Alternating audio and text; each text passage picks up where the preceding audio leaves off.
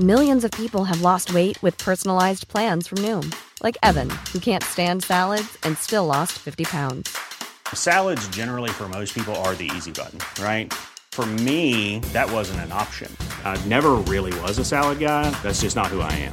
But Noom worked for me. Get your personalized plan today at Noom.com. Real Noom user compensated to provide their story. In 4 weeks, the typical Noom user can expect to lose 1 to 2 pounds per week. Individual results may vary. Hiring for your small business? If you're not looking for professionals on LinkedIn, you're looking in the wrong place. That's like looking for your car keys in a fish tank. LinkedIn helps you hire professionals you can't find anywhere else, even those who aren't actively searching for a new job but might be open to the perfect role. In a given month, over 70% of LinkedIn users don't even visit other leading job sites. So start looking in the right place. With LinkedIn, you can hire professionals like a professional. Post your free job on linkedin.com/achieve today. This is it. The time has come. Saturday night's all right for fighting. Push him down. Get in the ring and go the distance with Fight Night with Adam Catterall and Gareth A. Davies. You're better than that. On TalkSport.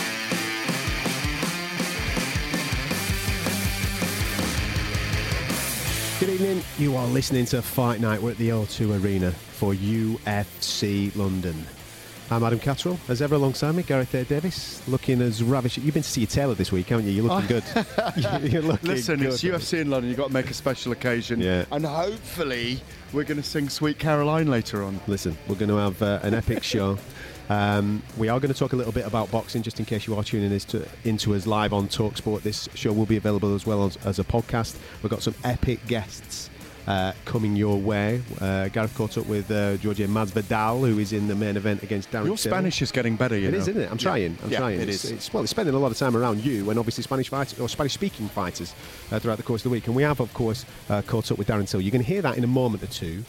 But regarding Darren's, where he's at mentally, where he's at physically, is this the best you've seen him on a fight week? Oh, it was amazing. He looks so skinny of face, so healthy, so hydrated. But not drawn, that's it. Not Listen, drawn. do you He looks remember good. that? People will remember before he fought Stephen Thompson, after he fought Stephen Thompson last year, a video was released online where he was literally, if I can say, killing himself to make weight. It looked like that. He was in so much pain. Yeah. And it kind of changed something in their camp because it was critiqued heavily. You know, the powers that be didn't like it. He was very ill making weight. He still won the fight. But it changed something, and you can see in his, you know, when he fought Tyron Woodley for the world title last year, and you can see now, Adam, that he's got the right conditioning and he's building the right way. This is a very important fight for him. No question about it. Now, we would have loved to have done a Darren Till interview live, but you know that he's got a potty mouth worse than you, mate. So we decided to pre-record this at the press week this week. So therefore, I'm not going to apologise for the amount of bleeps. But our let's just say our boxing editor Matt earned his money this week for once. So there you go. Here you go. Here's Darren Till with me and Gareth earlier on this week in London. First of all, they're a cracking set of Nashes, them Sunshine. You've had them, don't you? Why do you have to bring it in front of everyone? Just in training sometimes I was getting chip toots and that, and I just wasn't really happy with my teeth. So after the fight, you know, I had a little bit of money put aside, so I thought, you know, the time to treat treat myself. I've worked hard for this, Adam, so obviously I want to treat myself to the nicer things in life, innit? That's it. Nice teeth, nice hair, nice tan. I don't You're know looking about well. what do you think? Do you think it looks good? Yeah, better than mine, mate. Mine's going. Something like Garrett's. Can you imagine? No, because Jorge Masvidal's got the same hair as me, and we're both looking like Jesus today. And I said to him, you know, but he's a great dance partner for you, isn't he, for this fight, for this headline? Yeah, and he's a down-to-earth guy. He's not really about that ego life. He's not about that, you know, like talk and that. We met off camera and there was no... Sometimes people are different off camera than they are on. I'm the same on and off, and he is practically the same. So I'm never going to sit here to a guy like that and talk. The only thing I want to say is be ready for Saturday, because I'm going to cause war with you, and I hope he's going to do the same. And this is why it's a good dad's partner. Sometimes you get these fights and you think, me, this is going to be some fighting, and I hope it lives up to that. How many conversations have you had today already about weight? Listen, it's just as I say, it's just a part of the process. People need to see, when you're a big guy like me, obviously people need to see where your weight's at and that. But as I say, Owen over there, I've had him for the Woodley fight now, and I brought him over to Liverpool for this fight, and I can't give him enough props. He is You know, everyone likes to sit there and go, my meal prep guy is the best, my nutrition is the best. He is unbelievable. For me. You seem to have a different mentality towards it as well, because obviously being up at Cowbon, it's not as hot as it used to be. The temperature used to be revved up. You seem to have a total different approach to the way you're approaching this particular fight than what I've seen previously. Yeah, I just...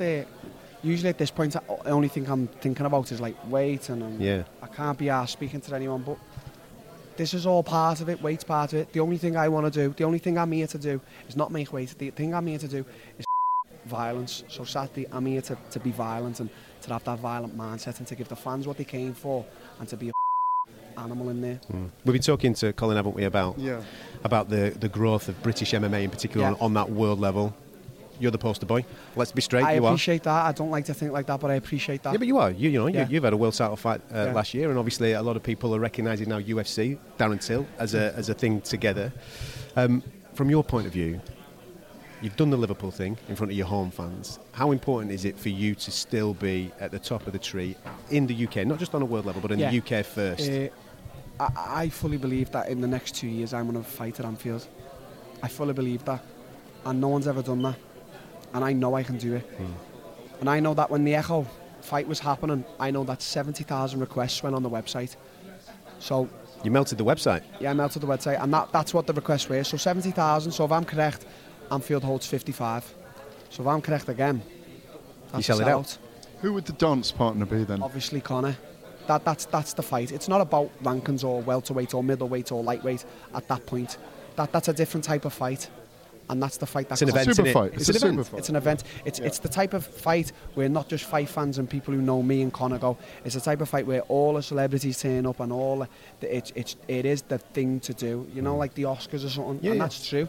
That's the dance partner. When would that come after winning a welterweight world title, or would you just like to do that late this summer? I just like to do that. I just want to do it. I hope he's listening then, in Miami. You know, I hope he's listening in Miami right now, because we know where he is, because we've seen him on Twitter this week. As I say, mate, anything that's outside the octagon, a lot of people try to ask me questions, and people just want to make stories. That's none of my business, what happens with Conor. What he does on the outside, I don't look into it. I have my own thing in my own life, and that's it. But I know Conor's watching. He watches them all. Darren, it's a great fight stylistically. You are the slightly bigger man, but it's a great fight stylistically.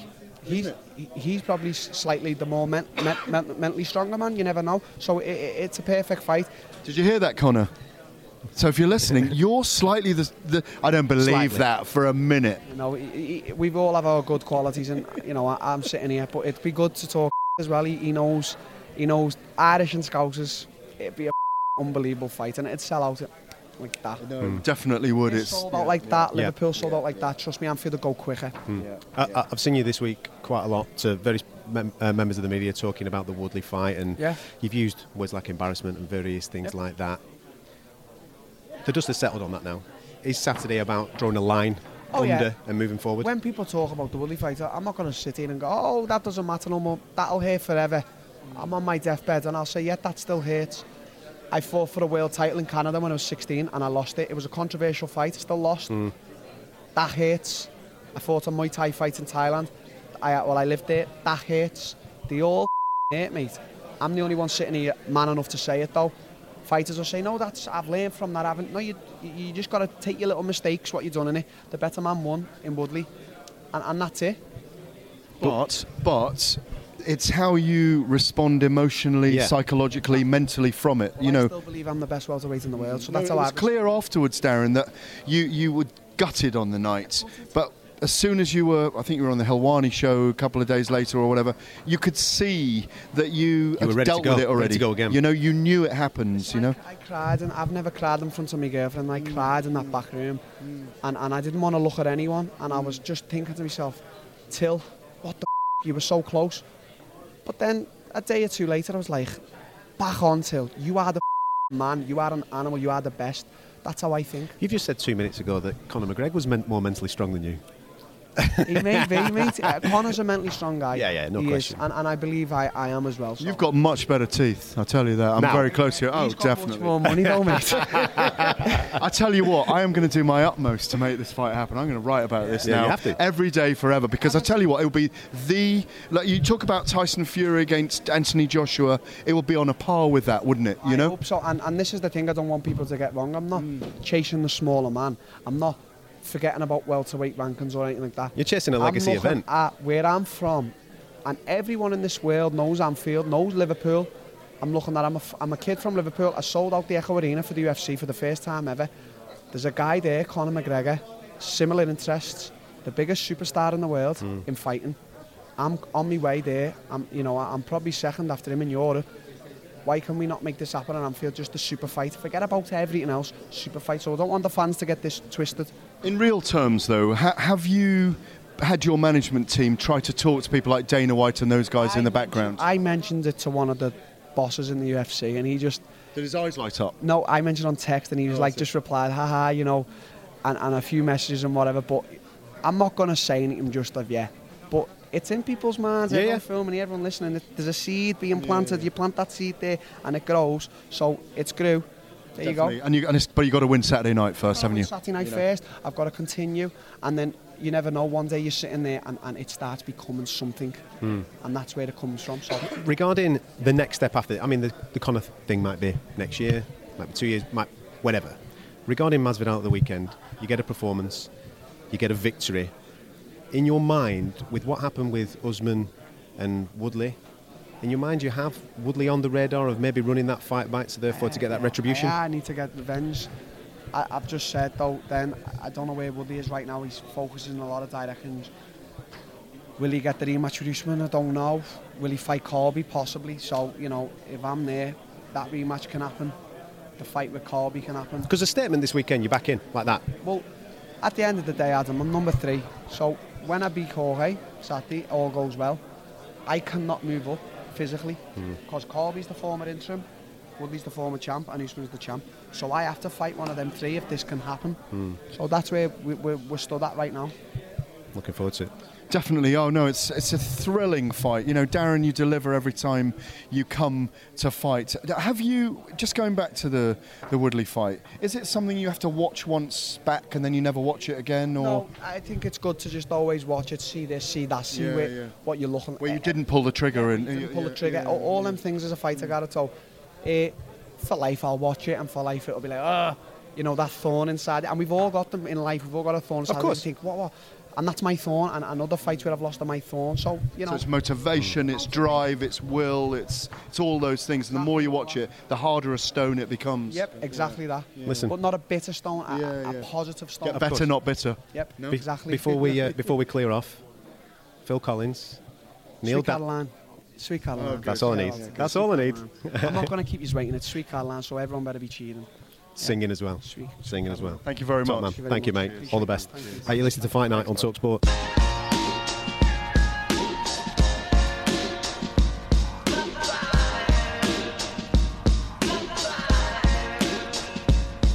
You listen to Fight Night Live. We're at the O2 Arena tonight for UFC London. Now, of course, we'll have a little bit of boxing chat for you throughout the next couple of hours or so. But right now, earlier on this week, Gareth caught up with Jorge Masvidal, a man that is fighting Darren Till later on in the welterweight clash that is topping the bill here in London. Before me and Gareth give our take on that fight and this interview, I think you should listen to it. Are you going to remember London as one of those 50-odd fights you've had where you brought the house down because you brought the local hero down in the octagon? Oh, it's the only way to do it. I live for that, that chaoticness right before the fight, and then you hear pin drops because I took the wind out of everybody. This feeling is hard to describe. That drug is, you can't buy that from your local drug dealer, Scientists haven't come up with the formula to duplicate that drug. So I have to leave with that, I have to. I can't leave without it, man. I'm pretty selfish when it comes to that dosage, Do you believe Till, when he went face-to-face with you in the, what I'd call the gloves are off across the table, that he is going to come and throw down? Because you're one of the most dangerous fighters on the entire, whatever it is, 500 roster. If you go in a shootout with you, it becomes a 50-50, or it could become a 60-40 or a 70-30 like that. Do you believe him? Yeah, I believe him. You know, saw the look in his eyes. He looked pretty, pretty sure of himself. And he's a young bull, you know. Why not? You got to test your mettle, right? I think he's going to come to fight. I don't think he's going to come do, not to knock him or nothing, but like Stephen Thompson, where he's very careful in his shots. I thought he lost that fight. 3 rounds to 2. A lot of people don't agree with me, but I thought he lost it. Yeah, with the Till fight? Yeah, I thought Thompson won. I thought Thompson won as well, you know. But very Thompson style. I won't tell Till that later, but I thought he lost that fight. Yeah, I thought he lost it as well. But it's Thompson style, you know. It's very move, one hit, move. He could hurt you, but if it doesn't happen, it doesn't happen. Not to take nothing away from him. He should keep doing his style. It's working for him. It's got him this far. But Till's not like that. I think Till... No, I agree with it. He isn't like that naturally. Yeah, Till naturally is more of he wants to hurt the guy. He wants to finish the guy. He wants that moment, you know. So that's what's going to create the fireworks. So we both want that moment, and we're going to meet, and it's going to happen, you know. It's going to be pain and misery for somebody. Yeah, no, he's got Liverpool street in him. He's a very, very hard man, and as he said to you, he loves fighting. We know that about him. He's not media trained. He's not. Yeah. He's got very rough edges. But you've been around a long time, 45 mixed martial arts fights. But before that, of course, you were fighting with a friend of mine who's gone now, Kimbo Slice as well. I know he's a friend of yours, and that it was a big thing, street fighting in Miami at one time, wasn't it? Yeah, I mean, I didn't think anything of it. I thought it was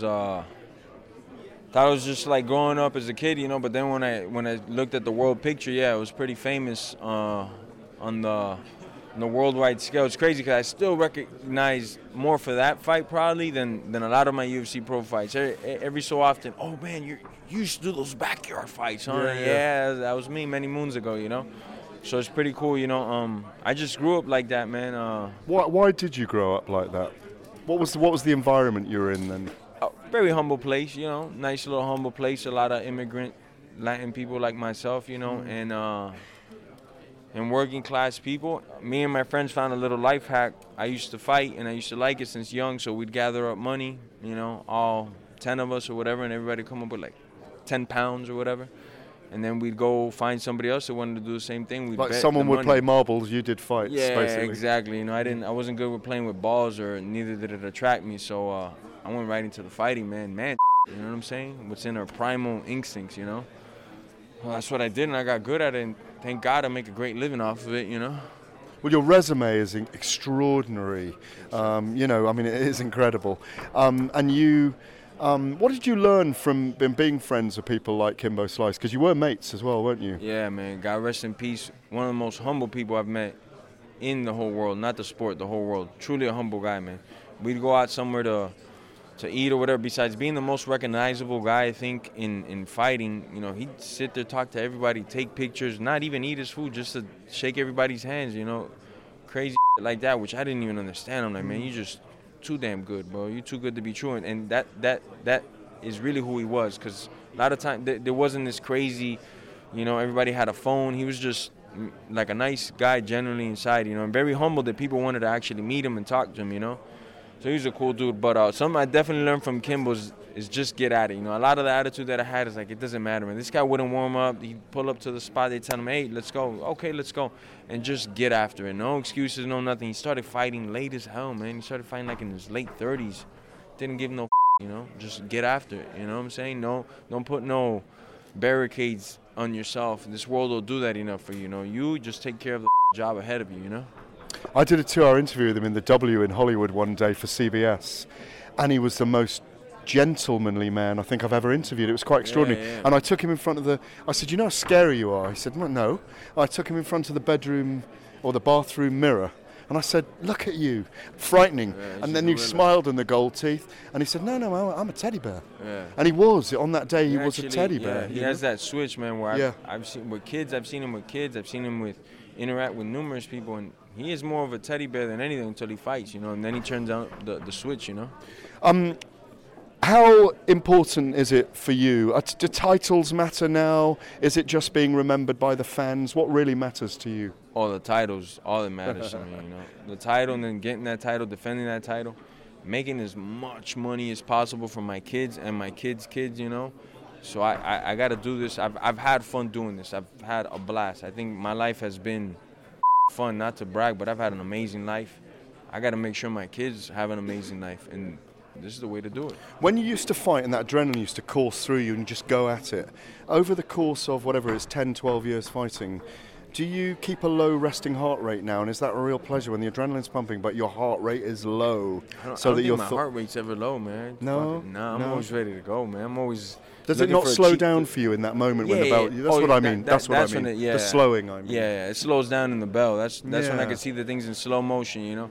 Fighters at a high level, they know what I'm talking about, where we could see those moments in slow, and other people might not be able to see it in slow. We could see a lot of things in slow motion. That's amazing. Is that a thrill? Every time? That's a different type of drug, man. Yeah. You ain't felt nothing like that. Man hasn't made nothing like that. One last question for you, Jorge. It's brilliant to talk to you, and you know, it's great to have you here in London. You're a brilliant dance partner for Darren Till. He has said he's going to knock you out in the first round. Give us your prediction of what's going to happen in this fight. Well, I'm glad, like I said before, the kid has standards. You know, you gotta have a good opinion of yourself to be in this sport. You know, that's not what's going to happen. Definitely, I can tell you definitely that much.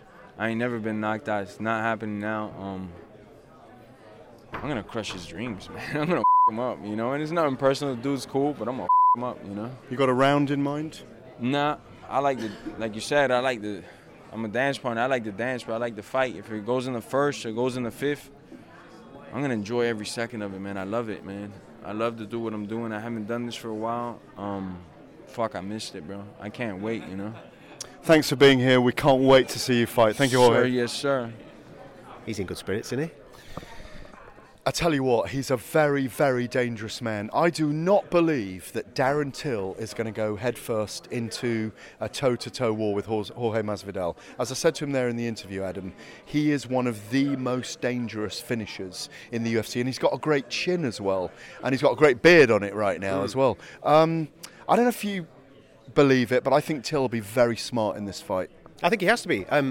Regarding what you just said there, if anybody is familiar with Jorge Masvidal's career, there's a very similar tale with a lot of the fights. He does get tagged, he does get whacked, but he can take a knock, no question about that. And then he's a wounded tiger. I think he's at the most dangerous then. Exactly. On the inside, his elbows and everything. He's another Eddie Alvarez. I'm trying to think of others right now, but there's loads of them. When they are damaged, Glover Teixeira, other fighters, when they're damaged, and they got their backs to the octagon wall, they're just going to let go, and because they know they've been there so many times.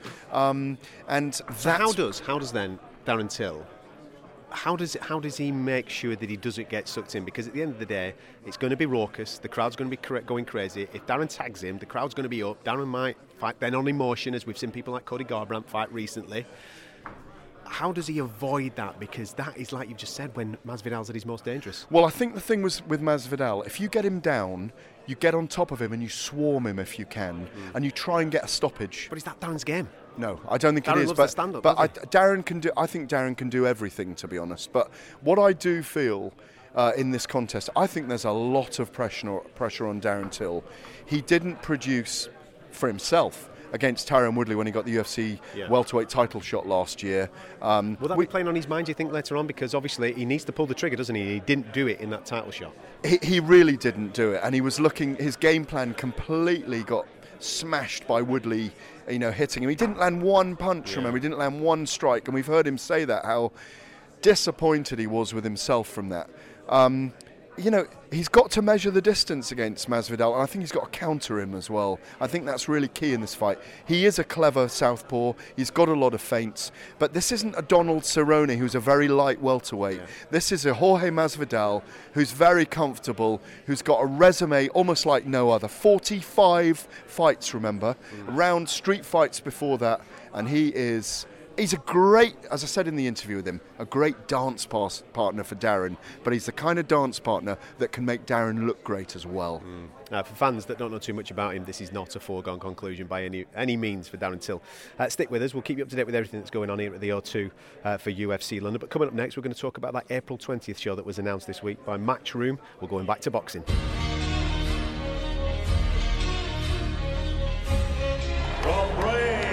Katie Wicklow, the Fighting Pride of Ireland, Katie Taylor. Katie Taylor loves that. She wants to have a fight. She wants to stand in the middle of the ring and go toe-to-toe. Good body shots going in there from Taylor. Fabulous, doubling that up with the left hand from Taylor. There's the class. That fight tonight just set me up for a great 2019. I obviously think the main goal is to become the undisputed champion in the lightweight division, and there's also Amanda Serrano as well. Cecilia Brækhus is going to be a huge year next year I think. So exciting times ahead. It's amazing. You see a switch go sometimes with fighters and they're not like they are in the ring. Katie could not be more different out of the ring and inside. Outside of the ring, she's like Gizmo. When the bell goes, she turns into that green little monster. Just keep doing your thing, you know. I have your back all the way, and I'll back you, whatever you need. Honestly, it's an honour for me to come here and see you. You're an Irish hero.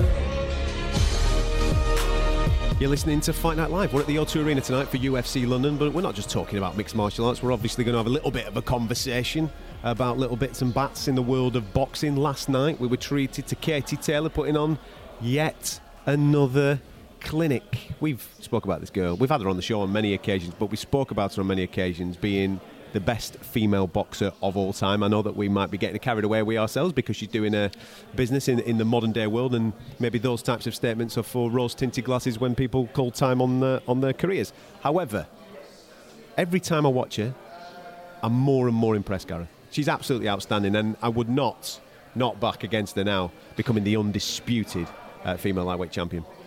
Let me rewind 3.5 weeks. I was in Connecticut. I was 20 miles away from her, and she had flu. She didn't want to see anyone.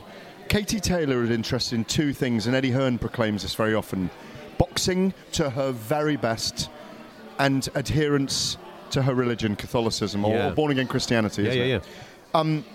She is so focused, and we saw that in the early hours of this morning in Philadelphia, where she was up against an unbeaten Brazilian in Rose Valente. 14 fights, 8 knockouts. A woman that meant business. And I tell you what, Katie had her from the first round. She knocked her down in the first. Yeah. She troubled her through to the 5th. She took a round off in the 6th, 7th, 8th, 9th. She just destroyed her. She nearly finished her in the 5th as well. Yeah. Valente was stopped on her feet. It was an accidental head clash, but she was so beaten and disorientated that referee Benji Estevez stepped in between them and said, I don't want any more of this. Yep. She is becoming brutal, Adam. And you know what I like most of all about her? After the fight this time, she said, that was a pretty good performance from me. She needs to talk herself up a little bit. No, 100%. And now you would think that the next step is to become the undisputed champion at this particular weight, taking on Delphine Pierce soon. But the interesting stat that I come away with from last night is that everybody in the weight category above her, she's already beaten them. She's already beaten all the champions in the weight category above her. So once she's mopped up here, do you think, I mean, you've spent a bit of time with her, size-wise, could she move up and therefore maybe become undisputed 2-weight champion? She can go up 2 weights for me. Do you think? Yeah, definitely. And she must, in my view. In order to take on the Cecilia Brækhus of this world? Listen, I wrote a piece earlier on, made a comment for The Telegraph, She's got to fight Belgium's Delphine Pearson first and get hold of the WBC's bauble at lightweight. Nice word, bauble. I like that. It is. Well, it is. She's going to get all the baubles. She is the golden balls of women's boxing. She really. No, but she's going to have all the balls. No, you are right, mate. Go on. You know, and the thing is about her, if she hasn't shipped much damage in that fight, I would love to. Wish she didn't. No, I would love to see her on the undercard of Anthony Joshua and Jarrell Miller on June the 1st at Madison Square Garden. Come on, she got it. So she squares off the lightweight division. There's 3 fights for me that she should have. Amanda Serrano, 8-weight world champion or 7-weight world champion in women's boxing. Mega fight. Cecilia Brækhus, 35 fights undefeated. Beautiful looking woman. At welterweight, remember, and all the great champions have stepped up. It's not like Amir Khan against Saul Canelo Alvarez. Cecilia Brækhus is a bigger woman, but she's 35 years old, I think, much more shop-worn than Katie, and that is a mega fight. That's at Croke Park. I would substitute Cecilia Brækhus for Minnie Mouse for that one in Croke Park, so that we can get 70,000 there and get a mega event on. There's one other fight I'd like to see her in. Holly Holm coming Wow. over from the UFC to fight her in a boxing match in Ireland as well, because the preacher's daughter is also of Irish descent. Yeah, and Golden Gloves champion as well, and a fantastic career in the world of boxing before she did step over, obviously, into the world of mixed martial arts. I just want to point out as well, if you are listening to this show, we are currently in the media room of the UFC event, so therefore there's interviews and various things and fighters coming in and out of the room in the background, so if you can hear a little bit going on, that's what you can hear on. But I just want to concentrate for a moment or two on... We're in the bowels of the O2 We're right in the now, bottom of the O2 here. God, But I this just place changes every time I come here, by the way.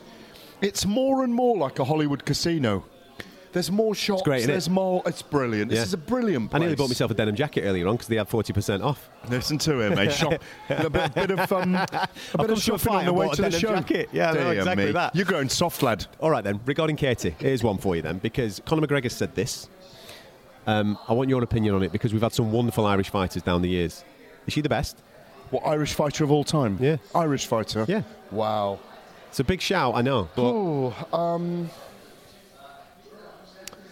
look, or could she be the best? I mean, if she becomes undisputed champion at this weight, goes up and becomes undisputed there, and then maybe takes on a Cecilia Brækhus at the weight above that, we're talking about all-time greatness, I'll mate. tell you what. That's what we're talking about. I don't think this will happen, but if she went up to middleweight and beat Claressa Shields as well, if she went up to middleweight and could beat Claressa Shields, I think she would be. But I think that's the benchmark, and Claressa's huge. Yeah. I mean, I'd love to see it. I'm sorry, I love David versus Goliath, or David against Goliata, if I can put it in female form. Have you just gone... Davida versus Goliata. You've gone. It sounded Latino though. Oh, it's all Latino, of course it is. I like it. Or biblical, maybe. Yeah, okay. But you know, the thing is about Katie, and women's boxing in general, and I am a fan of women's fighting, as you know. You have to look at the depth of the field and the level of the opposition she's facing. You're right. And when I said earlier on about the champions in the weight category above, Katie's already beaten them. That kind of says a lot, doesn't it, about the depth where we're at. But there's some quality out there. And I mean, you're mentioning all those names, but they are weight categories above. She's going to have to kind of give away a lot of size and a lot of things in order to make those fights happen. Well, what we're seeing with her, she's got the hand speed of an Amir Khan. Yeah. Technique's unbelievable. Under her coach, footwork's Ross, unbelievable. yeah, She's outstanding. I've got to say, Peter Taylor, who I know as well, he put the foundations in with Katie, and he's not around now. And she's with Ross, of course, who is brilliant, and the American coach. But what I would say about Katie, as my dinner repeats on me slightly, is that I didn't buy a leather jacket tonight. It's a good job we're after hours tonight. Yeah, but there's a lot of food here on the buffet, you know. That basically, if Katie continues to win in the style she's doing it for the next 3 or 4 years, because I don't think she'll be in the game a really, really long time, because she'll wipe out the opposition fairly soon. Yeah. It's a 2-year... For me, she's a 2-year project. What's she now, 32 anyway? Yeah. She'll be gone at 34, 35. She won't carry on forever. But I think she can go down as the greatest woman boxer of all time if she beats Brækhus. There's another girl out there, maybe, who's a bit big as well, Christina Hammer, who's also a middleweight. Yeah. But you know, look way back when the great fighters went from lightweight to welterweight to middleweight. Sometimes, you know, but I don't know in this modern age whether she can do that. We just got to enjoy her while she's around. I mean, she's Eddie Hearn's favourite fighter at the moment. Listen, she's a lot of people's favourite fighters. There's no question about that. When I say the greatest Irish fighter of all time, the possibility of, and this comes from my attitude with women's mixed martial arts, because there's some fantastic women's mixed martial artists, and I have, for example, Amanda Nunes in my pound-for-pound top 3, and that includes fellas as well, you know what I mean? I'm not saying that it's just a woman's thing. I don't look at it like that anymore. When I see Katie Taylor fight, I just see a fighter. I don't see a woman fighting, I see a fighter. And that's why I'm maybe making the overall comparison of where she would stand in the echelons of history. I think... God, I'm gonna get hammered for this probably, but I think you've got to differentiate between... And if there's a woman out there who fights in the style of a man, it's herself, or it's Claressa Shields. Yeah.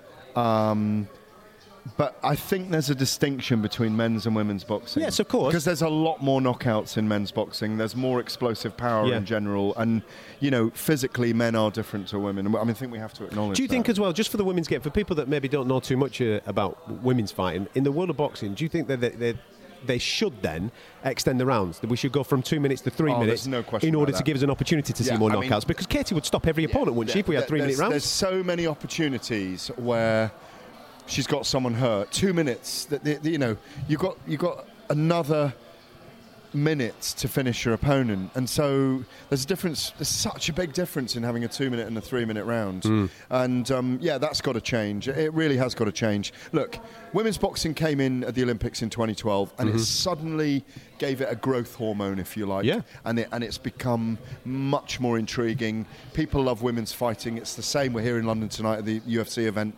People love women's MMA, Absolutely. And sometimes the women's fights are so much more fascinating than the men's fights. I think more so in MMA than they are in boxing as well. But, we're on a growth spurt. Katie Taylor's at the head of it, along with Claressa Shields and a couple of other women, and maybe Nicola Adams. It's exciting, isn't it? But it is exciting. Very exciting, yeah. Do stick with us. You are listening to Fight Night on TalkSport here at the O2. We are in the media room at this moment in time. We will obviously delve out into the main auditorium for a little bit of action later on. But to stick with us, we'll continue the conversations about boxing in a moment or two.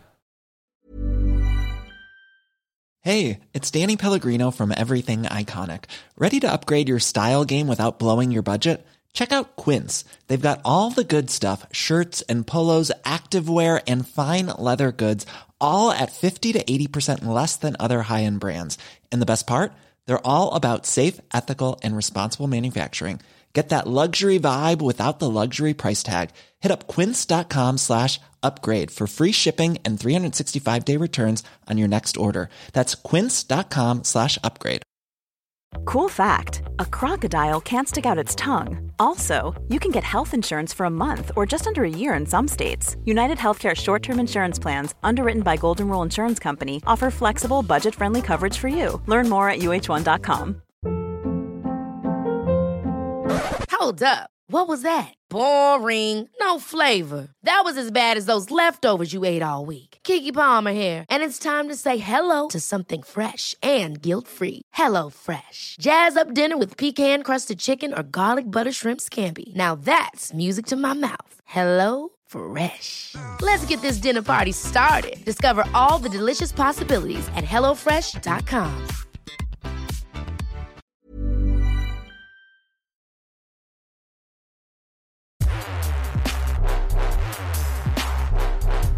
You listen to Fight Night on TalkSport with me, Adam Catterall, and Gareth A. Davis. We're at the O2 Arena today for UFC London, but that doesn't stop us talking boxing. And it doesn't stop us talking about heavyweights, mate. Every single week, all we seem to be doing is talking about what's possible in the heavyweight division, not what's actually happening in the heavyweight division. And there's been more developments this week. We know off the back end of last week's show, we were talking quite a lot about DAZN going direct to Deontay Wilder and maybe having a little bit of a conversation with him. They've had that conversation this week, and if the reports are true, we're hearing that him and his team might actually turn that deal down. He's going to be announcing his fight next week, isn't he? And we think that will be on Showtime, the one against Dominic Breazeale. Yeah, Adam, I spoke to our friend Shelley Finkel yesterday, briefly. Shelley didn't want to divulge... Shelley Finkel being his co-manager for people that don't know. His co-manager with Jay Diaz, who's his trainer. Obviously, Lou DiBella's involved as well, as is Al Heyman, who does the contractual stuff with Showtime, the TV company in the US that Wilder's been fighting on. But as you say, DAZN, the American over-the-top streaming service that want Wilder because they've got Anthony Joshua and Canelo Alvarez and Triple G, would love to get Wilder so they can do kind of quarterfinal, semi-final, final build-up with Joshua. What Shelley had to tell me was this. Yes, they have been in talks with John Skipper, who is the main man at DAZN. Main man at DAZN, who'd come there from ESPN. Of course, he's a very big figure in the world of sports broadcasting. They have had talks. I asked him about this $100 million figure that's been knocking around. Yeah. People have been saying that it's a $20 million fight, a $40 million fight, and a $40 million fight. That's what's been reported. But Shelley knocked that down. He said, it's in that ballpark, is what he would tell me. Okay. I'm quoting him there. It's in that ballpark. And I wouldn't disagree that they won't be offering him less than 20 million a fight. It will definitely be 60 million of the Green Goddess bucks. Yep. Minimum, I would suggest, for 3 fights. And to just put that into some significance, the most he's ever earned is from the Tyson Fury fight. Yeah. He averages around $2 to $3 million a fight. So if we're talking about, this current deal of $20 million, it's a lot lot than what he's used to. It won't be 20 million for Dominic Brazil. They cannot offer him. I'm just giving ball, like you just said. I'm just giving type of synopsis. No, exactly. No, it's fine to. We can speculate at the moment, and one of the big problems because everyone has dollar signs in their eyes at the moment. It's like that kind of, it's like that Mickey Mouse cartoon where everyone's got green eyes at the moment. It's greed. All about, it is greed, greed. mate. That's the word. It's greed. Let's say it. There's a lot of greed going around in the heavyweight division because there's a lot of money available. The middleweights are going over because there's money. Middleweight, super middleweight, and heavyweight at the moment. There's a lot of money around, I think, because Canelo operates middle, super middle, and he will go up and down for DAZN in those two divisions. Heavyweight is the big thing at the moment. So what's the latest from Shelley Finkel? What's he said that... Is there a deal on the table? There's a deal on the table, but they're not going to tell us until Tuesday when Deontay Wilder has a press conference in New York to announce his next fight. And all will be revealed. What we do know is this. It'll be on May the 18th. Yeah. It'll be in probably the Barclays Centre in Brooklyn or Madison Square Garden. I think it'll be the Barclays Centre because that's his home. He loves that, He loves the place there.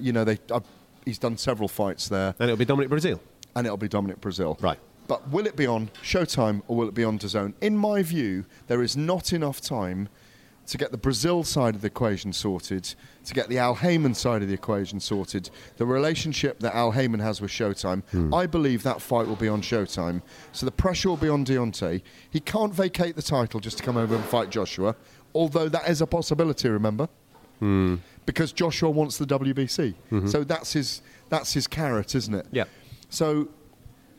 in my educated guess, unless there is huge money, that they're all gone, Deontay, just go to DAZN, take your title with you.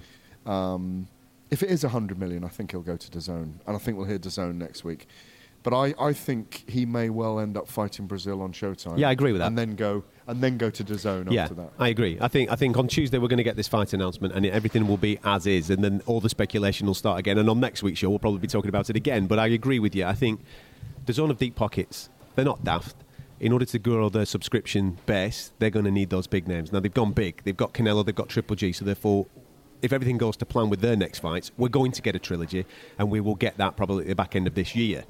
They've got Anthony Joshua. They need a dance partner. There's no point in having Anthony Joshua and he can't fight anybody because Tyson Fury's gone to ESPN. We're hearing that Dillian White's gone to ESPN. Who else can they go and get?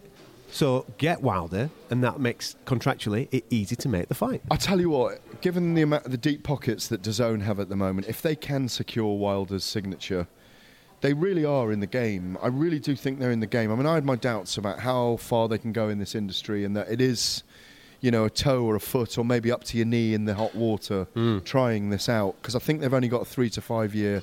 I think they've got 3 to 5 years to do this. They'll have all the heavyweight belts under their umbrella, and that is massive for me. Yeah, if they get Wilder, of course. But I given that Shelley spilt the beans on our show, Shelley Finkel spilt the beans on his non-negotiations or with the Eddie. difficulty with Eddie Hearn. Eddie Hearn's come out today. Yeah. Given when. Some of Wilder's team have said, no, we're rejecting DAZN's offer. Eddie Hearn's had to put his foot in as well. Of course he has. Put his oar in and said, people are now starting to see the truth about the problems of negotiating with Deontay Wilder. It's not just Eddie, it's not just Shelley. It's egos, TV. We've seen this a million times before in boxing. Yeah. When there's big money at stake, there are bigger negotiations, there are more fractured negotiations. And I just hope, rather like we felt with Anthony Joshua not facing Dillian White at Wembley on April the 13th, where we'd have all been heading to. Yep. Probably in the rain. Yeah. Judging by the current weather and the wind. With the big board swinging above our heads, wondering if we're going to get crushed during the fight. Yep. Remember last time? Absolutely. Will Dillian regret not taking $5 million plus upside to fight a guy who he lost to 3 years ago? Will Deontay, if he doesn't go over to DAZN and by some chance loses to Dominic Brazil, regret not going over to DAZN if he stays with Showtime? There are huge gambles going on at the moment. People playing bluff. People playing Jeopardy, people keeping their cards close to their chest. But this, from a fan's point of view, and people listening to this, it's not fun at all. And this is why, I mean, it's been kind of It's a year of Wilder and Joshua now between of Hearn course. and but this week has kind of brought it home a little bit to me, because obviously we're at the UFC event today, and the UFC doesn't have this. They don't have these political wrangles. No, listen, they don't. Okay, because I'll listen to you out, and then I'll give you my view. Because it's one organisation. They have a matchmaking team, and from a fan's point of view, very often we do get the best against the best. Yeah, but we also get fake against the best as well. I mean, what right did GSP have to come back from the wilderness? Because he's one of the greatest of all time. Yeah, but all right, I suppose that's like when Vitaly Klitschko came back as the emeritus champion, was away for 4 years. Yeah. You know, Floyd had knee picks surgery and chooses and comes back. He's a big name. The WBC do that, and they've done it with Floyd, and they've done it with Vitaly Klitschko and other fighters. But what we don't have in MMA, which we have in boxing, is, like, for example, Ryan Bader is the light heavyweight and heavyweight champion of Bellator at the moment. Champ. And a champ. Daniel Cormier is the light heavyweight and heavyweight champion of the UFC. They've never fought each other. And they both fought... And Ryan Bader was a former UFC light heavyweight. So, you know, the greatest fight, one of the greatest fights in MMA, would be the two organisations coming together, sharing the spoils of Bader, who is at the peak of his powers, against Daniel Cormier, who is going to fight Brock Lesnar, who's twice tested positive for steroids, who is a huge star, is a massive pay-per-view star. I love Brock. I mean, I have taken great pleasure in the 3 interviews I've done with him. He's amazing. He's an extraordinary human being. But there's and I love the Cormier-Lesnar fight, don't get me wrong. I'd rather see Cormier fight John Jones. But, you know, we have a situation, I agree with you. In the UFC, at least they're able to create a giant roster of 500 fighters. Yep. They've got kind of probably 80% of the best fighters in the world in MMA, and they do try and make the best against the best. And if you... as quickly as... And when they're at their best. Yes, absolutely. Yes. And if you go on win streaks, you get rewarded with title shots. That's what happens, you know?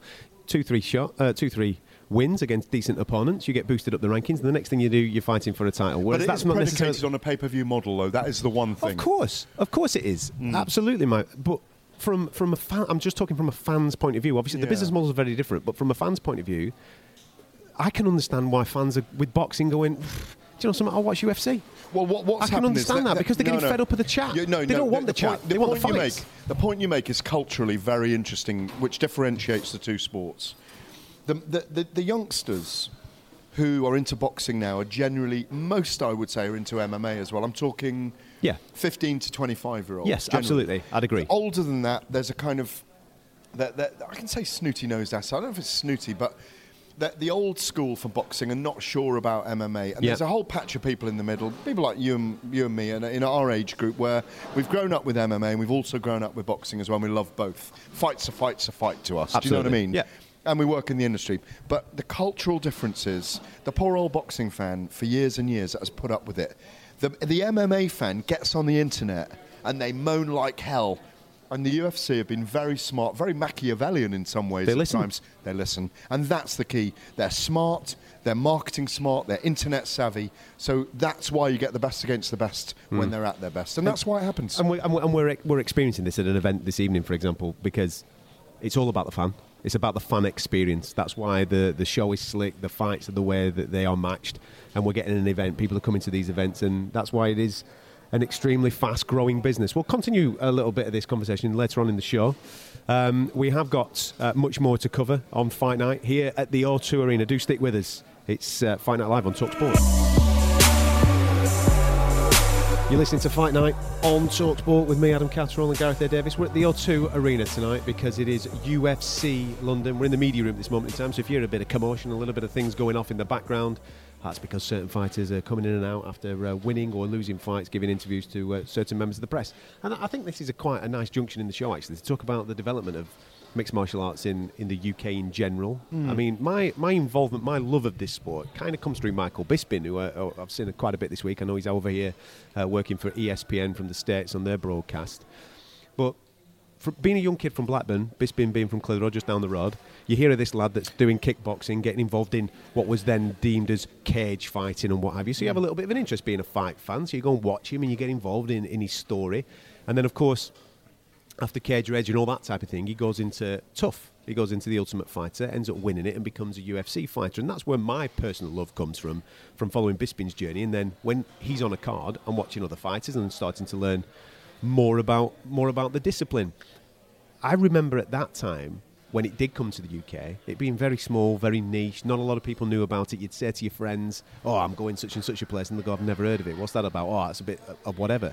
Now we're in a situation, especially like, for example, this event, selling out within a couple of minutes and not even putting headliners on the top of the bill. It really has, over the last 5 to 10 years, gone crazy. And you've been at the forefront of that, writing about it since day dot, Gareth.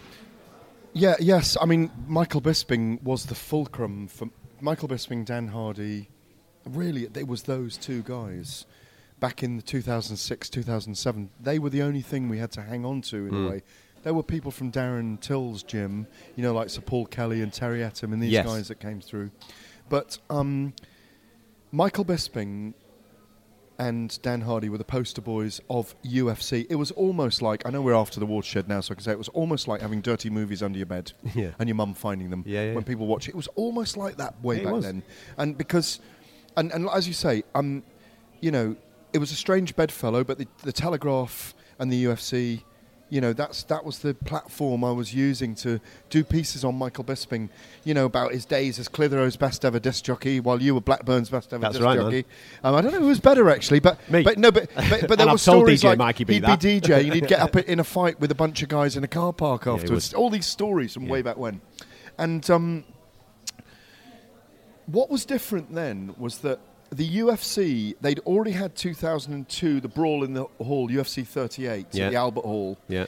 Lorenzo Fertitta and Dana White, the Fertitta brothers who owned the UFC, Zuffa, and Dana White, dipped their toes in the water in 2002.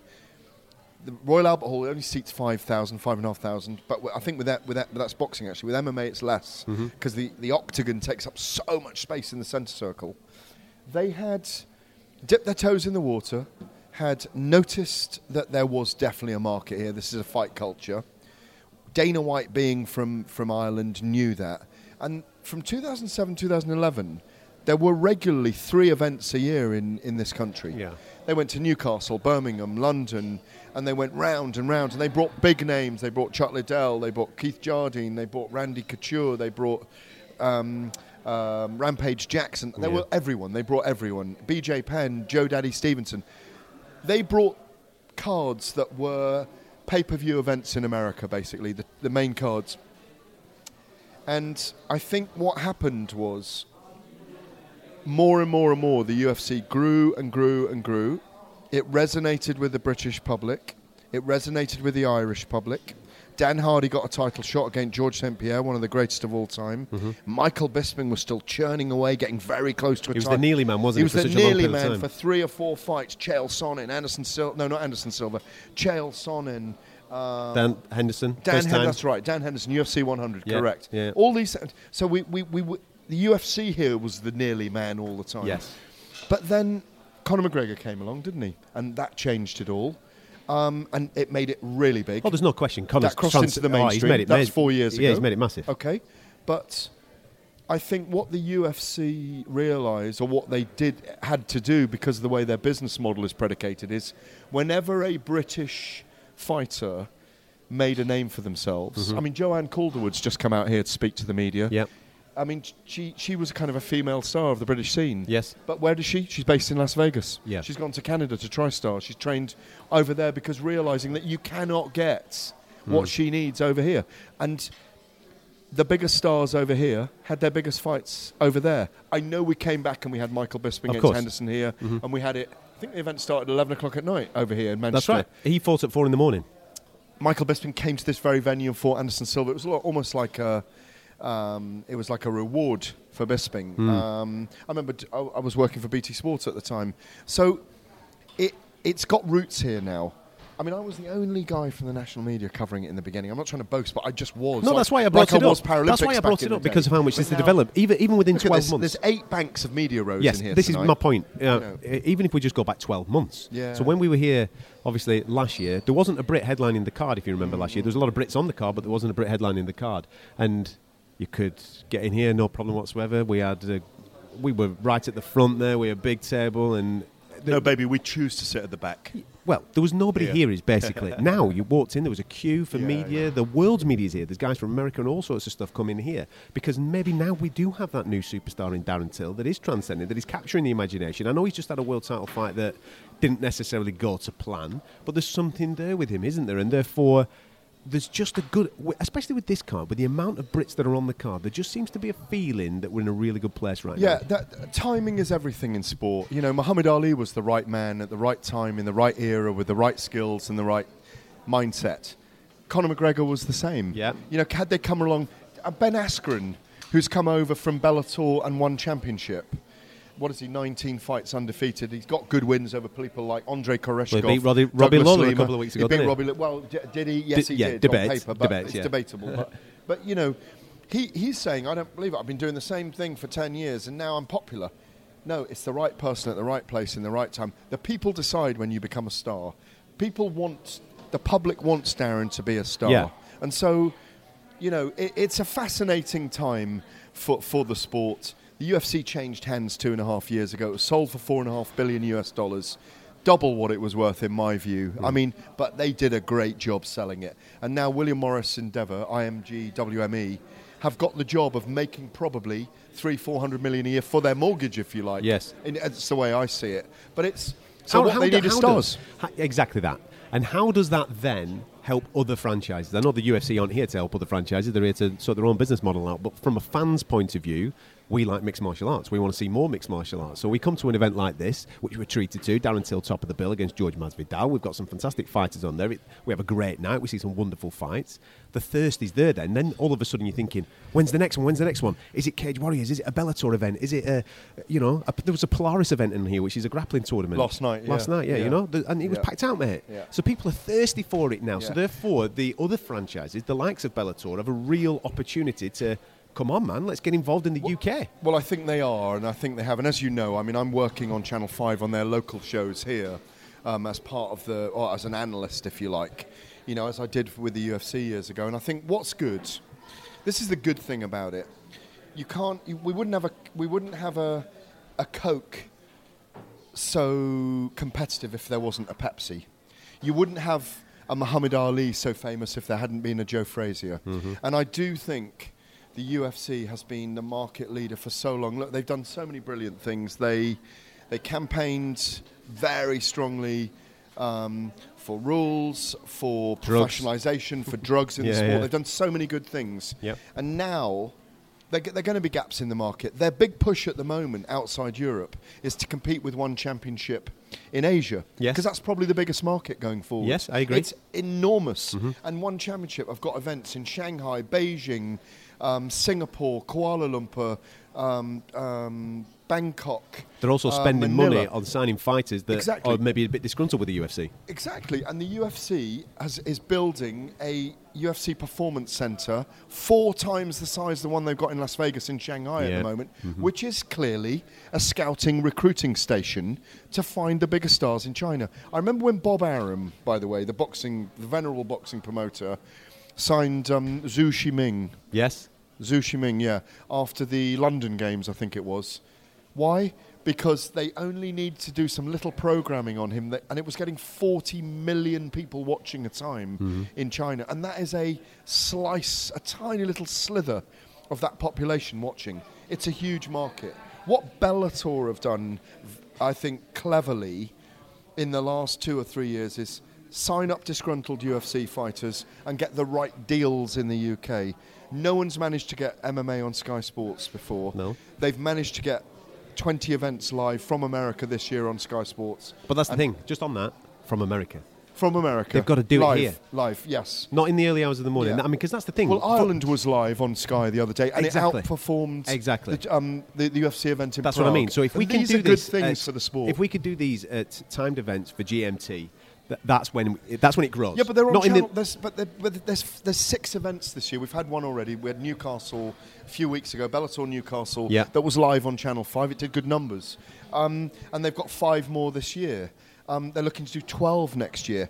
It all helps the growth of the industry here, in my view. Yeah. Because what you Sky want... Sports is the big one. You mentioned it a moment ago. That's the big one because you've got Sky Sports News, rolling news constantly. Exactly. So you can get the stars on, like a Michael Vernon page can rock up there and it And can the be a Sky part Sports of it. website as well. Absolutely. Those things are massive. For daytime programming to be showing this mixed martial arts guy, this mixed martial arts guy, this mixed martial arts guy. Breaking news. Exactly. Or, and then all of a sudden, he's fighting at the weekend. Go on then, I'll give this a chance. Whilst I'm waiting for match of the day, let's say. I'll watch it. And that's how we grow the sport. But it's got to be. But remember boxing for years. We have watched.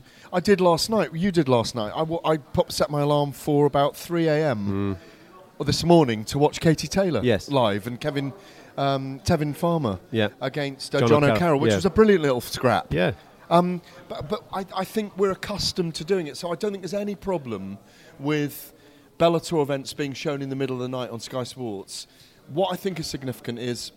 hardcore fans will get up for that. I'm talking about growing it. Yeah, I'm talking about the football fan needs it at a convenient time. I agree, and that's where I think you'll find going forwards, I think Bellator's desire is to simulcast some of those UK events on Sky as well, that are local, because you will pick up the crowd after watching the soccer match that night, or you will football in this country, mate. You spend far too much time in America. I know, far too much time playing rugby in the soccer match.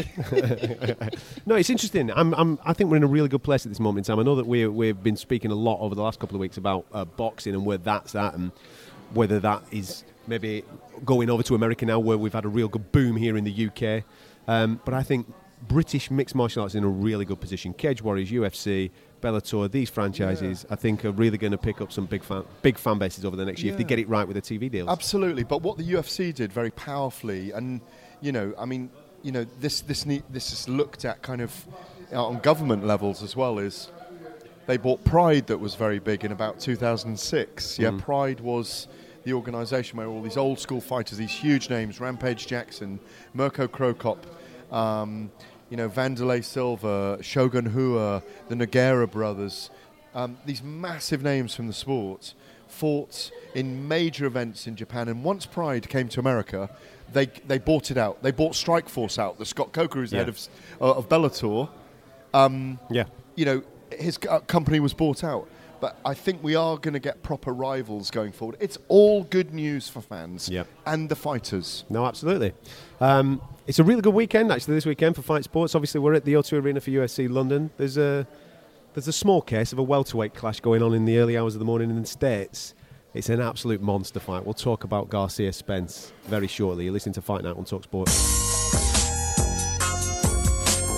You're listening to Fight Night Live on TalkSport from the O2 Arena.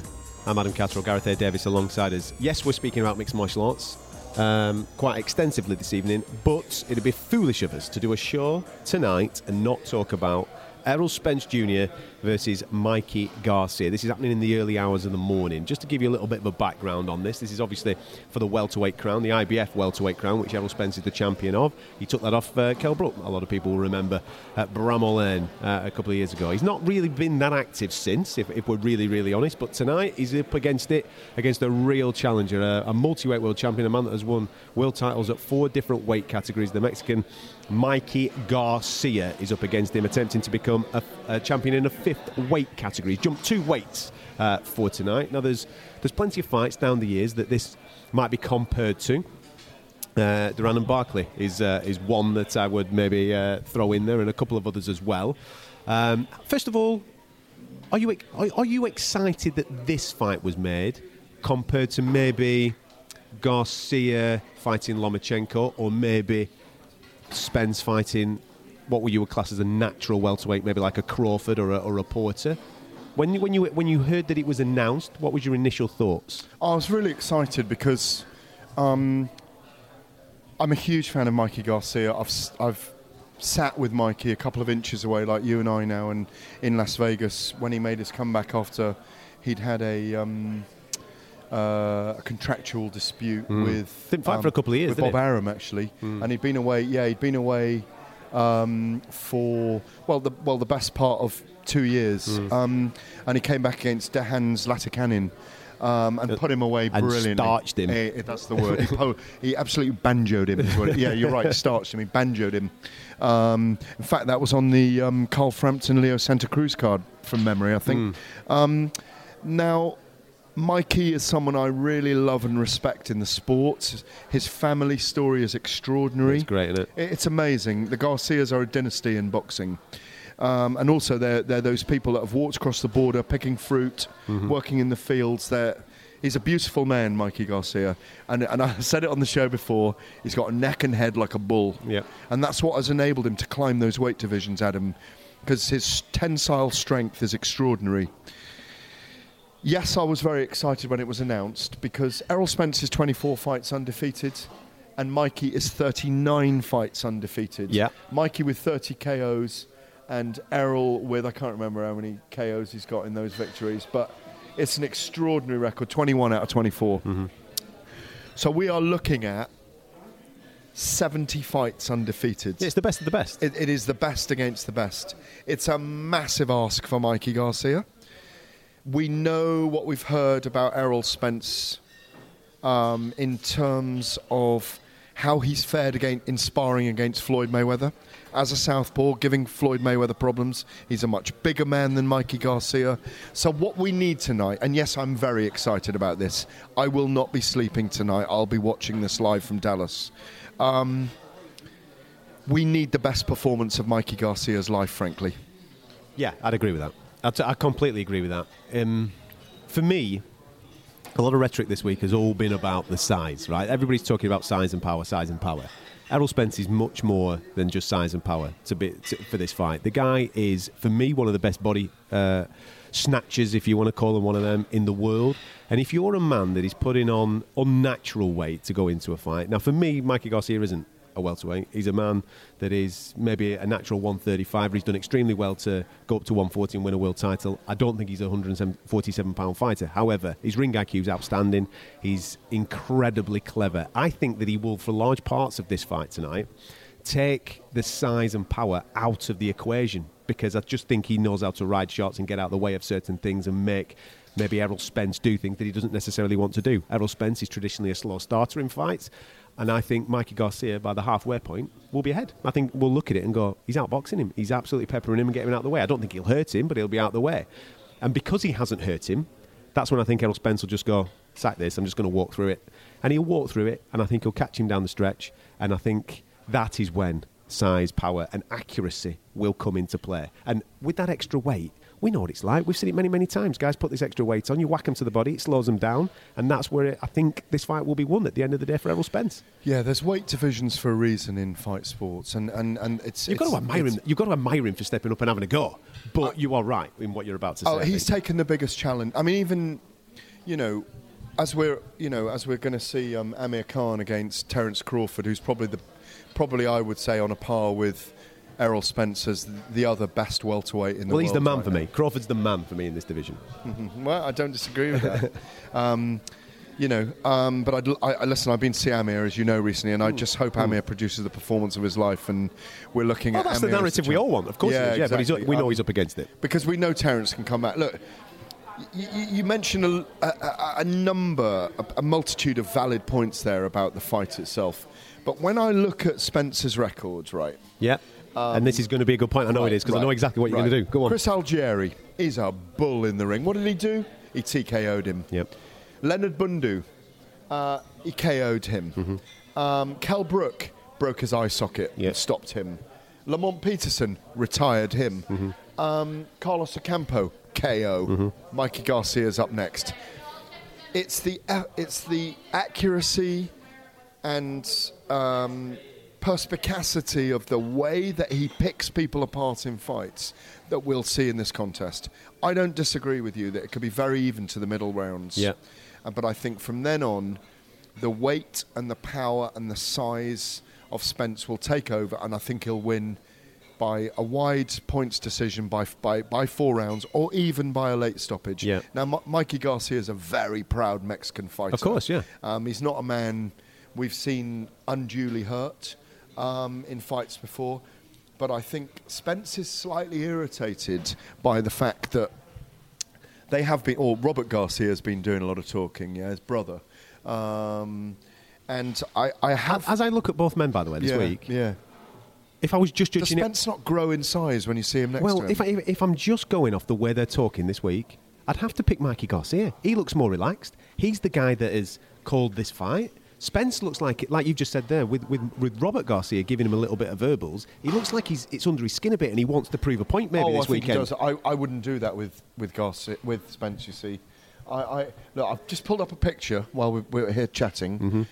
There is a big size difference. Yeah, of course there is, yes. There's no question 4 about inches that. in height. Yeah. Errol Spence Jr. could be a middleweight. Yeah. And we're talking about... I agree with that. We're talking about a guy that's last fight was a lightweight, so it's a middleweight against maybe a junior lightweight, in my opinion, tonight. That's where we're at. Yeah, I mean, what annoys me about and this happens But the junior lightweight is outstandingly good. He's very, very good.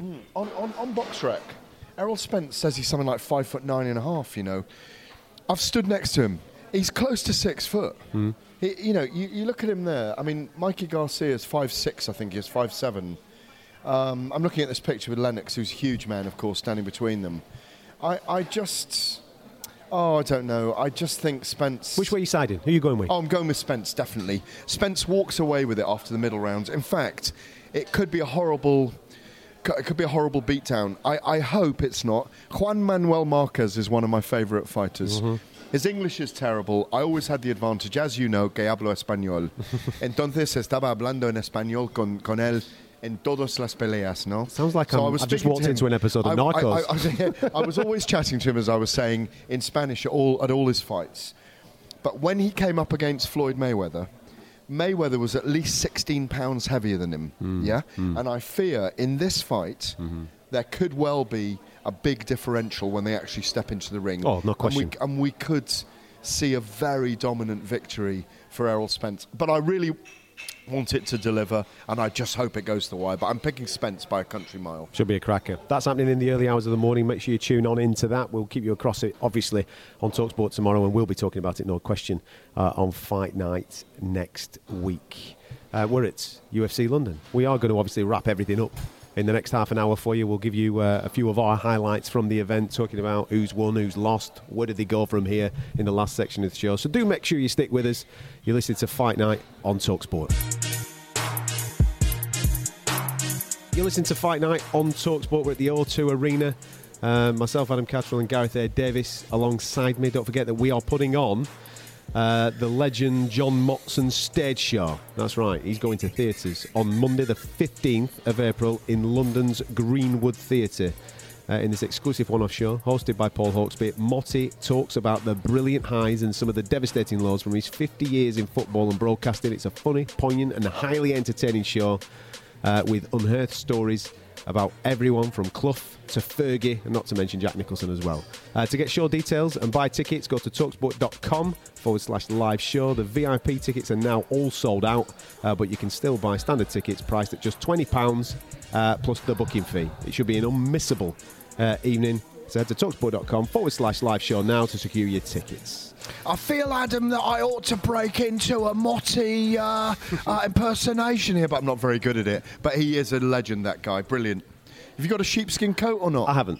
Okay. Were you going to Liverpool to the show? I might have a little bit of a nosy in. I wouldn't mind going. We'll have a little bit of a go, mate. Yeah, nice. Well, next week, there's a show at the Copper Box, which involves Charlie Edwards, a man that I think every fight fan's fallen in love with Charlie Edwards and the narrative of everything that's going on in his life, and obviously at the back end of the year, him becoming world champion at flyweight. And I think it's only fair that we throw a little bit of light on the flyweight divisions. We're always talking heavyweights, aren't we? And the bigger boys, the guys that are delivering knockouts week after week.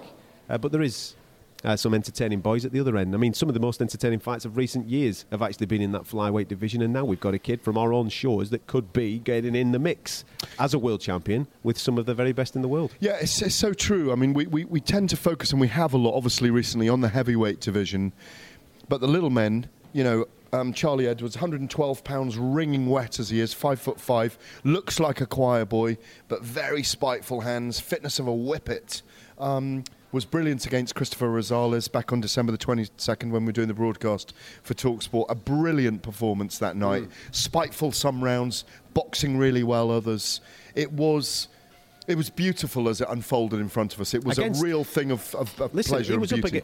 He was a proper puncher. I mean, he's a guy that beat Paddy Barnes in good time earlier on that year. And we said on that broadcast, didn't we? Said, listen, he's up against it tonight. He's going to have to be razor sharp. And he put in a wonderful, wonderful performance. Just give the people listening to the show just a little bit of a background on Charlie and everything that's going on with his mum as well, because that narrative, with us knowing it about it kind of obviously added. And I'd like people listening who don't know anything about him to know a little bit more about that particular story. Well, when he won the World Boxing Council title that night, ringside in a wheelchair was his mother, Terry. His dad, Lawrence, who got him started in boxing when he was 11, 12. It was a hot rod champion, by the way. Yeah. His dad, Lawrence. They're divorced, but his mum, in the last 4 years, has had both cancer and brain diseases. And she's very disabled and very affected by these diseases. And he's very, very close to his mother, Charlie. So she was there in a wheelchair on the night, and there were very emotional scenes. You've never been afterwards. to 2 fights, haven't you? Exactly. His debut in that night. Yeah, and very emotional scenes afterwards at the news conference in the bowels of the O2 Arena. And obviously he headlines at the Copper Box next Saturday night. And it's... against the Spaniard, Angel Moreno. And I spoke to him this week, and his mother has been Charlie's rented a house up in Sheffield for his training camp. Obviously, he was part of the GB podium squad and part of the... Well, he joined Team GB at the same time with Anthony Joshua, didn't he? Exactly. There was that big spread. There was that big spread where he had the little guy and the big boy. He was exactly. And he really is. I mean, he really has got the face of a choir boy. And he's got this... his sponsors have given him a really big Range Rover at the moment. It's got WBC, though, the plates. Fantastic. And I said to him when I was speaking to him, you've been pulled over by the cops thinking you're some boy racer up in Sheffield who's nicked someone's posh Range Rover. He said, it hasn't happened yet. But the joke about Charlie is, even though he's 24, he gets asked for his ID when he goes in to buy a scratch card or a lottery card. Yeah. Because he really does look about 15. He's got a great physique on him, though. And so... he's had his mother up in the Sheffield house with him 3 days a week during training camp. And I love these kind of things because he's so motivated by his mother and the pleasure it gives to her. She's very ill. She's been really, really ill. And it was a pleasure to meet her on December the 22nd. And I think these are the kind of stories. He's been driving himself. At the age of 13... he was getting bullied a little bit at school, and I've got an interview with him in the Sunday Telegraph tomorrow, and he was saying, I was small, fat, I had man boobs. He said, I wouldn't even take my shirt off. And he said, I was getting bullied a little bit. So I went down the gym, and his brother, he's got a younger brother Sonny, as well. Yeah. They both box. Who's very good. They're both very talented. Lawrence took them down the gym, the dad, and he loved it from day one. And he said, from the age of 13 onwards, I was like a pro. I treated it like a career. I'd get up at 6 a.m., Dad would cycle, I'd do me run with my brother, I'd go to school, I'd kind of snooze my way through school, and then I'd go straight back to the gym after school, and I did that from the age of 13 onwards, all I was preparing for. And he said, on December the 22nd, when I won the world title, it really paid off. He's so quickly back into the next fight. He had a little bit of turkey at Christmas, probably a little turkey. Yeah. I can't imagine the guy putting on weight, to be honest. No spuds. He said I was straight back into camp. No spuds. Straight back into camp. So he said the momentum has been there. He said, I've savoured the title. I sit with my mum a couple of days a week in the room. I've got all the pictures from winning it and the belts in there. And then I'm back into the momentum. I want to be a British legend. Yes. And as I was telling you, and as you well know, because like me, you're a lover of this sport, the flyweight title has been held globally by some major stars from British boxing. Yeah. You know? Well, a lot of people say our greatest ever boxer held the flyweight crown. The Mighty Atom back in the day. Yes, I mean in 1915, from Tylerstown in the Rhondda Valley. That's right. The Mighty Atom, or the ghost with a hammer in his hand, who's called Jimmy Wilde, who a lot of people say is probably the greatest pound-for-pound boxer of all time. From here? From the UK. Yeah. He beat the American... He was the first flyweight champion of the world. He beat the American young Kid Zulu, and won 132 of 141 bouts. Imagine this back in the day, with 99 knockouts. Yeah. I mean... As a flyweight. As a flyweight. He knocked kids out, yeah. And that's what I was talking to Charlie about, that in this day and age, these guys at elite level, at global level, at world level, they're so fit. You've got to prepare for a 12-round fight most of the time. Yeah, 100%. When he fights Khalid Yafai, which he will, I hope, who's another British guy who's a champion, also under Eddie Hearn, that's a mega fight for me. And it's got to be the co-main event, probably when Joshua faces Wilder or when Tyson Fury faces Joshua. That is worthy of the co-main event, in my view, in front of 100,000 people at a Wembley Stadium. But there's another guy from the Gorbals in Scotland, Benny Lynch, Again, another major star at flyweight. So we have a history of some of the greatest boxers of all time coming from Britain and being flyweights. And at this moment in time, some of the best boxers on the planet are actually in that flyweight division. If you're talking about pound-for-pound list, I think a lot of people, once upon a time, would have had Chocolatito in there. He got strung out by Rung Visai, who is absolutely... The Thai guy who was brilliant. He's outrageously good. Yeah. He's got a rematch coming up with Estrada, obviously in the flyweight division. There's another absolute barnstormer of a fight. There's no reason, like you've just said, I mean, you've kind of set it up quite nicely, actually, with Cal Yafai, the WBA champion, and Charlie being the WBC champion. Let's have a unification, and the best man goes on to fight someone like a Rung Visai. That would be absolutely outstanding. Well, what I liked particularly about Charlie, sitting down and interviewing him, and he's got these beautiful tattoos all over him. You know, he's got Achilles and Zeus and the lion and he's had a tattoo at significant points in his career. I won't spoil the interview, but he's had a tattoo at significant times in his life. He believes in transcendentalism. He believes in meditation. No, seriously. I was chatting to him. I thought I'd taken a pill. I'm not joking. It was like I was taking a transcendental pill when I was chatting to him, because it was like we were suddenly on a higher plane with a higher force looking after us during the interview. I couldn't even remember writing the piece, Adam, afterwards. It was a bit like that. No, but he is a special character. I love his spirituality. I mean, you know what I'm like. I love a backstory, me. You know, I'm boringly loving a backstory. But I think, you know, when you look at the world boxing rankings, as you say, it's one of the great divisions. And if Charlie... What I liked about what Charlie said most of all was, I've sat back, I've savoured the title, I want greatness now. Yeah. I want greatness. I want to be a champion for a while. And that he's got a lot to live up to with the likes of Lynch and Wild. And it all gets back underway for him anyway next week at the Copper Box. We'll keep you across that throughout the whole course of the week. Do stick with us, because coming up we are going to give you a little bit of a roundup of everything that happened at UFC London tonight, seeing as that we're coming here live from the O2 Arena. You're listening to Fight Night Live at the O2 in London. We're at UFC London, which is just... finished, so I think it's only fair that if you haven't been watching it, you've been listening to us all night, which is a good choice. We give you a little bit of a roundup of all the things that happened. We're gonna have to go to, without any shadow of a doubt, the moment of the night, which is the main event. It was Darren Till's night. He came out to rapturous applause. The Sweet Caroline tune was ringing round everybody's ears, and within 8 minutes, he was flat on his back with a phenomenal knockout shot from Jorge Masvidal. Well, Masvidal tonight did what he is the very best at, how dangerous he is in finishing a man. He learnt it in the streets of Miami, and he's brought it into mixed martial arts. But the funny thing is tonight, you know, having covered so many Bisping nights here, when Michael Bisping tonight was invested into the Hall of Fame, beautiful moment, it reminded me when Darren Till came out, Adam, of those many nights with Mike Bisping, the adulation, the adoration, and... the train was derailed by Masvidal in that moment. The actual knockout reminded me very, very much of that Henderson moment. You know? Yeah. He absolutely chinned him. And the follow-up. And he gave him a little bit of extras as well. You know, it was very, very representative of that from UFC 100. Darren had a really good first round. He won the first round. Masvidal was under pressure early on. He had him down with his first shot, didn't he? Yeah, he had him down with the first shot. Well, in fact, he had Darren down with the first shot because it was straight to the gonads, if you remember. So little teep kick. A little teep to kick the straight cojones. to the golden balls, you know. but the thing is, Darren came back and won the round, and he looked very composed. But I don't think he applied enough pressure and enough variety and improvisation on Masvidal. And do you think he let him get into the fight when yes. he had him hurt, didn't he? And he took his foot off. He was a bit shot shy. Do you not think? Yeah, I agree. And I think what Masvidal did, what you can't do with Masvidal, is let him get comfortable in a fight. Darren had him down. I wonder if he was going to submit him early on. I wonder if he would take his back.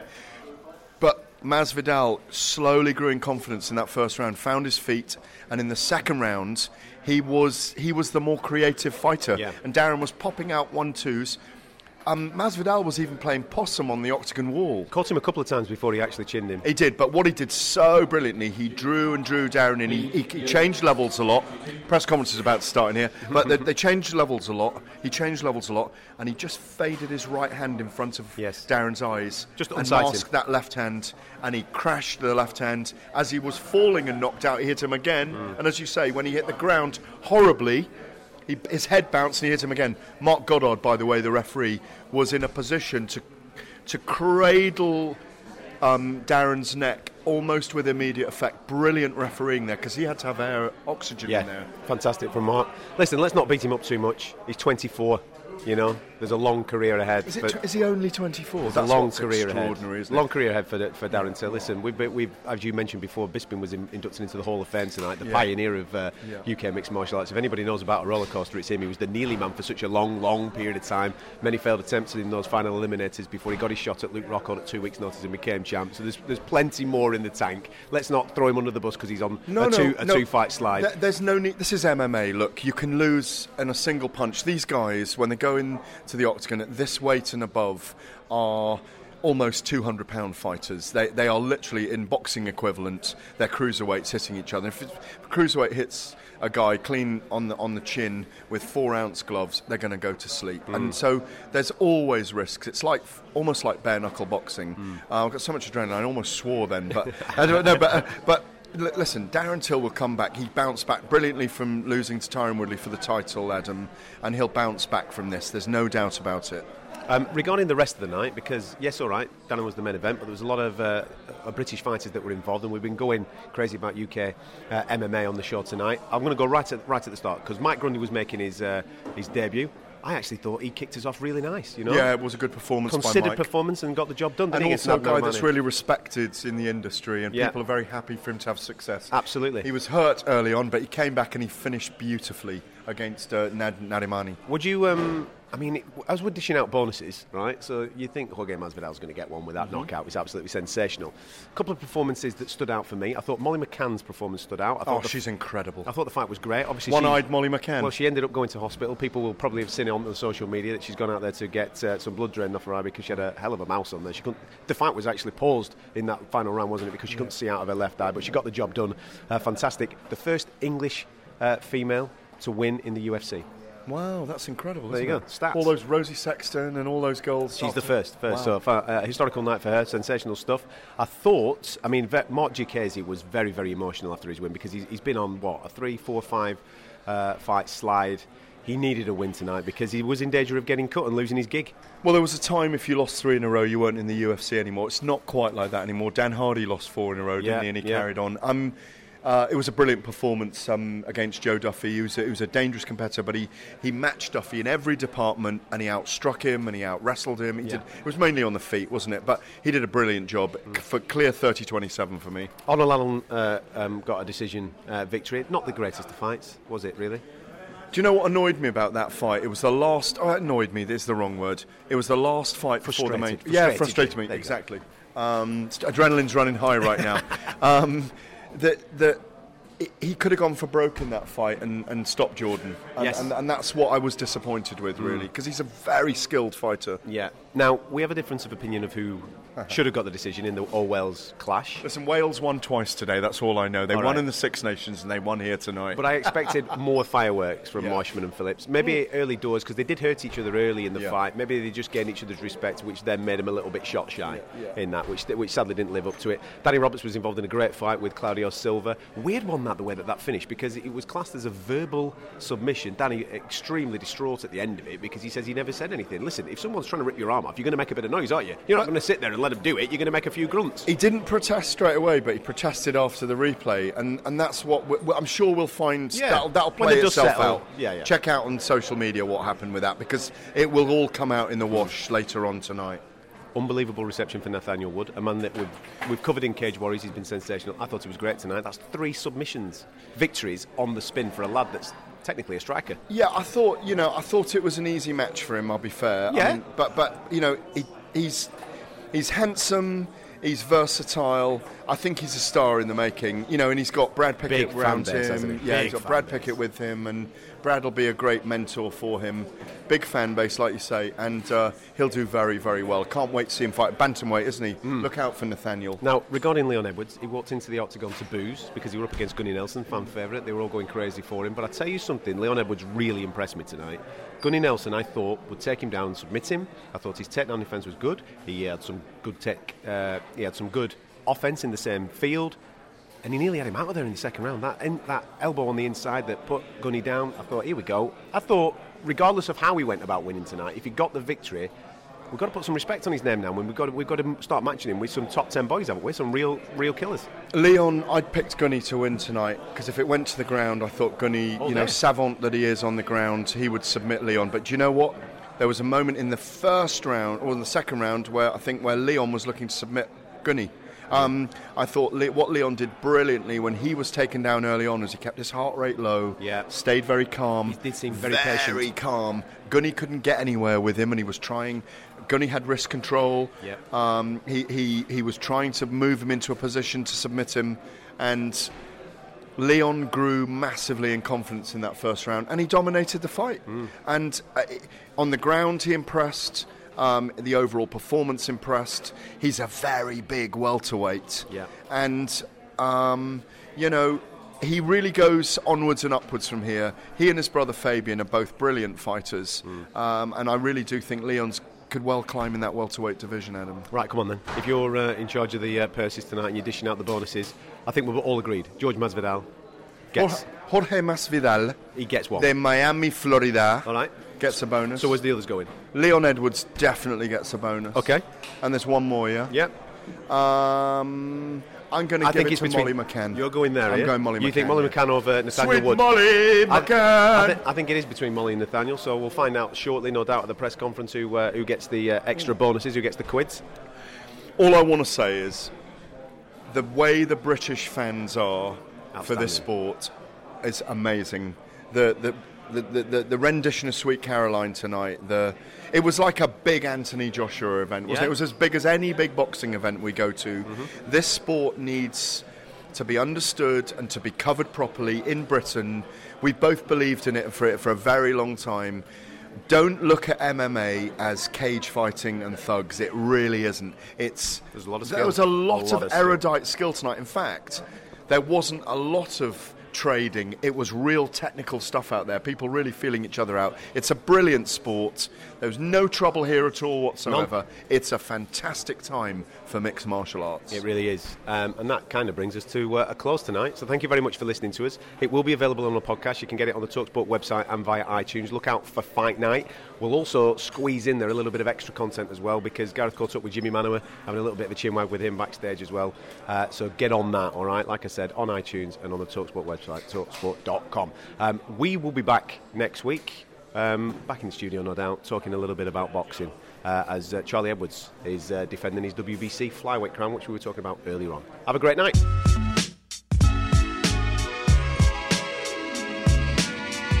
So I'm here with the one and only, the brutal, the big, the belligerent, the man from South London who eats first when he fights. It's Jimmy Manoa, of course. How are you, Jimmy? How you doing? How you doing, Gareth? You all right? Yeah. You're used to this O2. You're not fighting tonight, but you're used to this O2 Arena night every year, aren't you? Yeah. It's a big night of the year, and we always look forward to it, definitely. Yeah, it's the UFC showcase. Now, look, we all need to know when you're out next.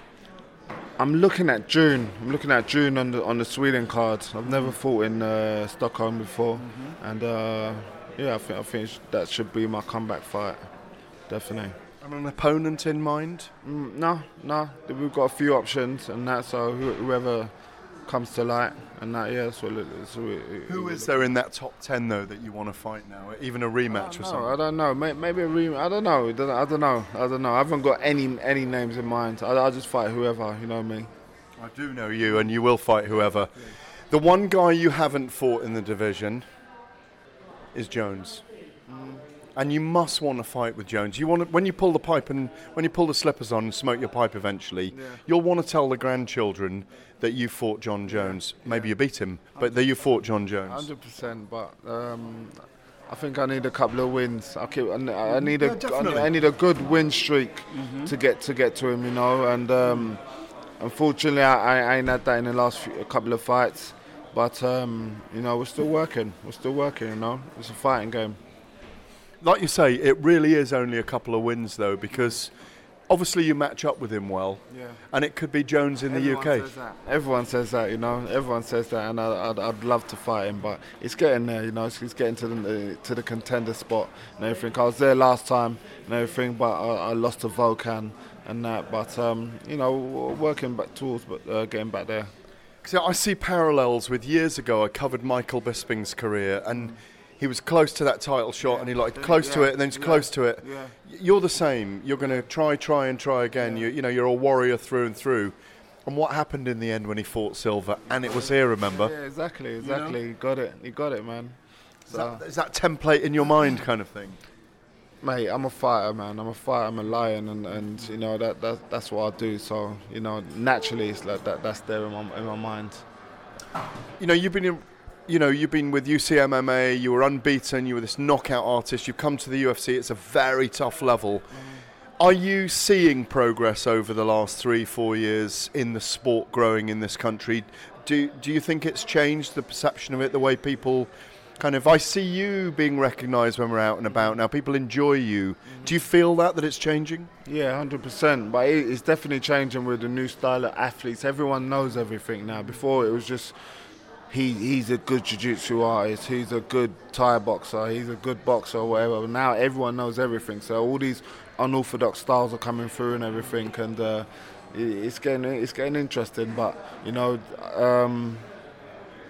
that's what it is, man. Like, it's evolving. Everything's evolving before your eyes. But MMA used to be a little bit like it was a dirty secret in the sports landscape, but it's kind of changed. People like it now. They accept it. Yeah. The youngsters are coming through. Yeah. The 15 to 30-year-olds, and they are seeing MMA as a bona fide sport that belongs alongside rugby and football and all those other things. We're watching an exciting fight between Robertson and Silva here. It's like two stag beetles tied up, isn't it? See if he gets his heel hook. It's a great fight, man. 3 minutes left. It is. I had Silva winning this by submission, actually. He's nearly got it. It's out. There's a lot of blood in this fight. Your kind of fight. Exactly. This is where you don't enjoy being, isn't it? Or do you roll a lot? No, I've always rolled, but no one's ever seen me on the floor and everything. I prefer to give the fans exciting fights, which I always have, and that's what they all love me for. And that always got armbar. So we're watching Robertson Silva here. Listen, it's great to see you as always. Even when we're on a budget, we still deserve nice things. Quince is a place to scoop up stunning high-end goods for 50 to 80% less than similar brands. They have buttery soft cashmere sweaters starting at $50, luxurious Italian leather bags, and so much more. Plus, Quince only works with factories that use safe, ethical, and responsible manufacturing. Get the high-end goods you'll love without the high price tag with Quince. Go to quince.com/style for free shipping and 365-day returns. My business used to be weighed down by the complexities of in-person payments. Then, Tap to Pay on iPhone and Stripe came along and changed everything. With Tap to Pay on iPhone and Stripe, I streamlined my payment process effortlessly. Now I can accept in-person, contactless payments right from my iPhone. No extra hardware required. What's truly remarkable is how I can cater to all of my customers' payment preferences. Whether they're using cards, Apple Pay, or other digital wallets, Tap to Pay on iPhone and Stripe ensure a smooth checkout experience every time. And it's not just me. Stripe helps businesses of all sizes, from local markets to global retailers, scale quickly and stay agile. To learn how Tap to Pay on iPhone and Stripe can help grow your revenue and reach, visit stripe.com/tapiphone. Thanks very much, man. Always good to be here.